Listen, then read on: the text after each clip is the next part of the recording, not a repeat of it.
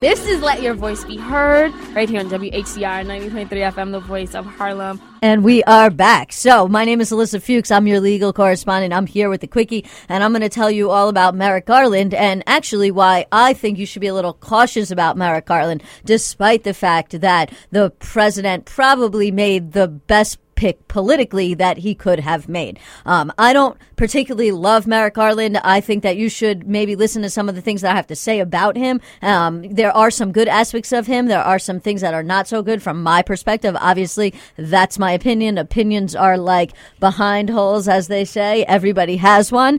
So you may disagree, and that's okay. If you do agree, disagree, you can tweet at us at BeHeard_radio, or you can comment on the Politically Preposterous fan page. That being said, as Stanley already mentioned, last week, President Obama finally chose a nominee. He chose Merrick Garland. Merrick is a 63-year-old judge on the U.S. Court of Appeals for the D.C. Circuit. He is very widely considered to be a political moderate, and his nomination is to fill the seat that was vacated by Antonin Scalia. And by vacated, I mean Antonin Scalia met his untimely demise while on a hunting trip.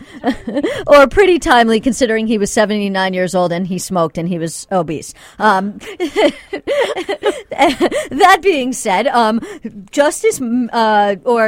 Merrick Garland would be the oldest judge to be nominated since 1971, when President Richard Nixon nominated Lewis Powell, who was 64. Obama might believe that Garland will not be confirmed. And so one of the reasons why he may have chose Merrick Garland is he may say, well, I didn't want to use Sri, who's the younger guy, because I want another president potentially to have the opportunity to nominate Sri. So instead, I will I'll pick Garland strategically because he's moderate and because he's older. This way, a successor of mine can elevate somebody who's younger. The other thing is that his age, like his moderate record, may just be another compromise that the president is thinking politically, because if he chose somebody younger, there's a possibility they would be on the court for much longer. Garland has been at the top of a short list for the Supreme Court since the Clinton administration. He has been passed over numerous times. He was considered in 2010 when John Paul Stevens retired, but instead the president chose Elena Kagan, and he was also one of the finalists to replace David Souter in 2009. That seat was eventually filled by Sonia Sotomayor. Who is Merrick Garland? Merrick Garland is actually the chief judge of the D.C. Circuit. He has served on the D.C. Circuit for about 20 years. He is by far the most prominent circuit court judge because D.C. is the most prominent circuit court. Mm-hmm. He has been in a position of great influence for many, many years. And his confirmation to the D.C. Circuit, although it was not unanimous, he had a lot of Republican support. In fact, he was supported by Susan Collins from Maine, Senator Hatch. He was supported by John McCain, who's very conservative. They all voted yes. And actually, in 2010, Orrin Hatch went so far as to say that there was no question that Garland could be confirmed for a Supreme Court position because he was absolutely absolutely qualified for that position. Before his appointment to the Supreme Court, he spent a lot of time as a prosecutor. I'm going to get into why that concerns me in just a few minutes and later on in the segment. And he served as a U.S. attorney under Bill Clinton in the Department of Justice. He supervised the Oklahoma City bombing prosecution. Wow. And he supervised the Unabomber cases. Ted Kaczynski.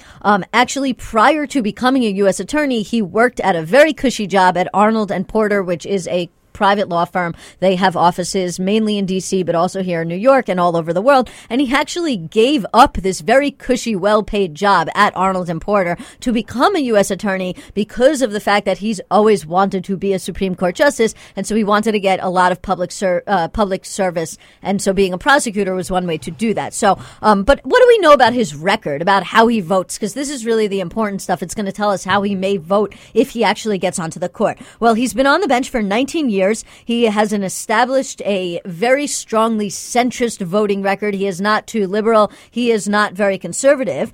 Surprisingly, because he's in the D.C. Circuit, which deals with a lot of regulatory issues, he has actually not dealt with any hot button issues such as anything about LGBTQ rights or anything about abortion, although he has been very good in deferring to agencies on occasion, which of course makes conservatives not happy. Another thing that makes conservatives not happy, we did receive a tweet about it earlier in the day that Selena responded to, is that he is well known for the DC versus Heller case. That is the gun case that eventually the Supreme Court did rule that there was an individual right to bear arms under the Second Amendment.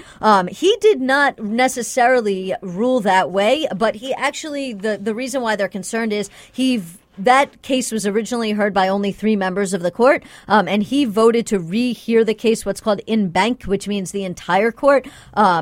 Garland said that, the whole court should have heard the case, and that is an indication that he might have actually upheld that handgun ban and said that it did not violate the Second Amendment. That, of course, gives conservative pause. But there are things that gives liberals pause. And one of those things is that he joined a ruling that barred Guantanamo Bay detainees from seeking relief in U.S. courts. That was a decision that the Supreme Court eventually actually reversed.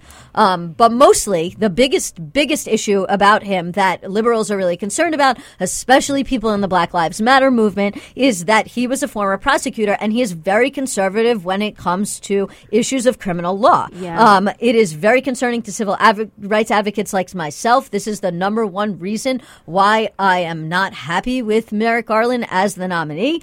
He's a career prosecutor. He has had a lot of pro-police rulings on criminal justice issues, and he actually may be even more conservative on criminal law issues than Justice Scalia was. A lot of people do not realize that when it came to criminal law issues, because Justice Scalia believed in that very originalist reading of the Constitution and the Fourth Amendment, he actually sometimes sided with the liberals on criminal justice issues and actually was pretty protective of the rights of criminal defendants. And so this gives a lot of liberals pause. On the other hand, to be fair, to give some kind of balance to this conversation, unlike Scalia, who actually would have done away with what's known as the exclusionary rule, which means if the cops violate your rights, that evidence can be thrown out. Scalia actually was trying to get rid of that. But Merrick Garland is really into following the prior law.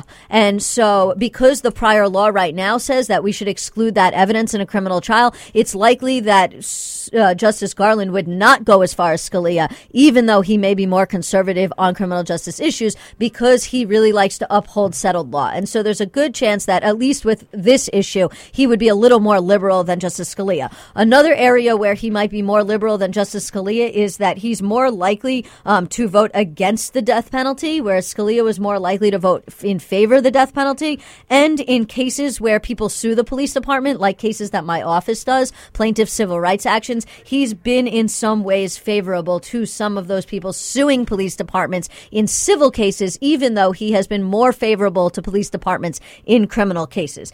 In conclusion, Justice Garland is not my favorite choice considering the political circumstances, though. I think the president did a very good job because he essentially did a Godfather. He made an offer that Republicans cannot confuse. He cannot refuse. Sorry, they could confuse. They could confuse it, but they cannot refuse it. He literally picked somebody that Republicans like, that they've praised before, who they think is moderate and centrist, and so he's basically saying, like, well, you can take the centrist guy that I'm putting up now, or you can wait around to find out whether or not it's going to be either Hillary or Bernie, who may appoint somebody much more liberal than Merrick Garland, or whether it's Donald Trump, who, as we've discussed at length on this show, is a racist demagogue who many Republicans has said is totally unfit to run this country and probably also unfit to pick a Supreme Court justice. On that note, I'm going to throw it back to Selena. She's going to take us out, and I will speak to you again next week or in 2 weeks. Well, we'll see how that plays out. Yeah, that's true. We won't be here Easter Sunday, guys. So enjoy your Easter Sunday if you're like me and you're celebrating.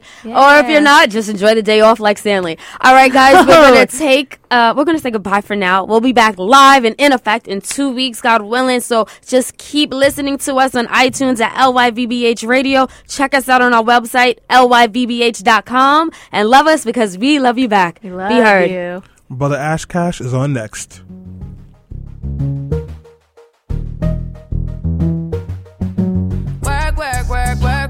You see me heavy work. You see me do me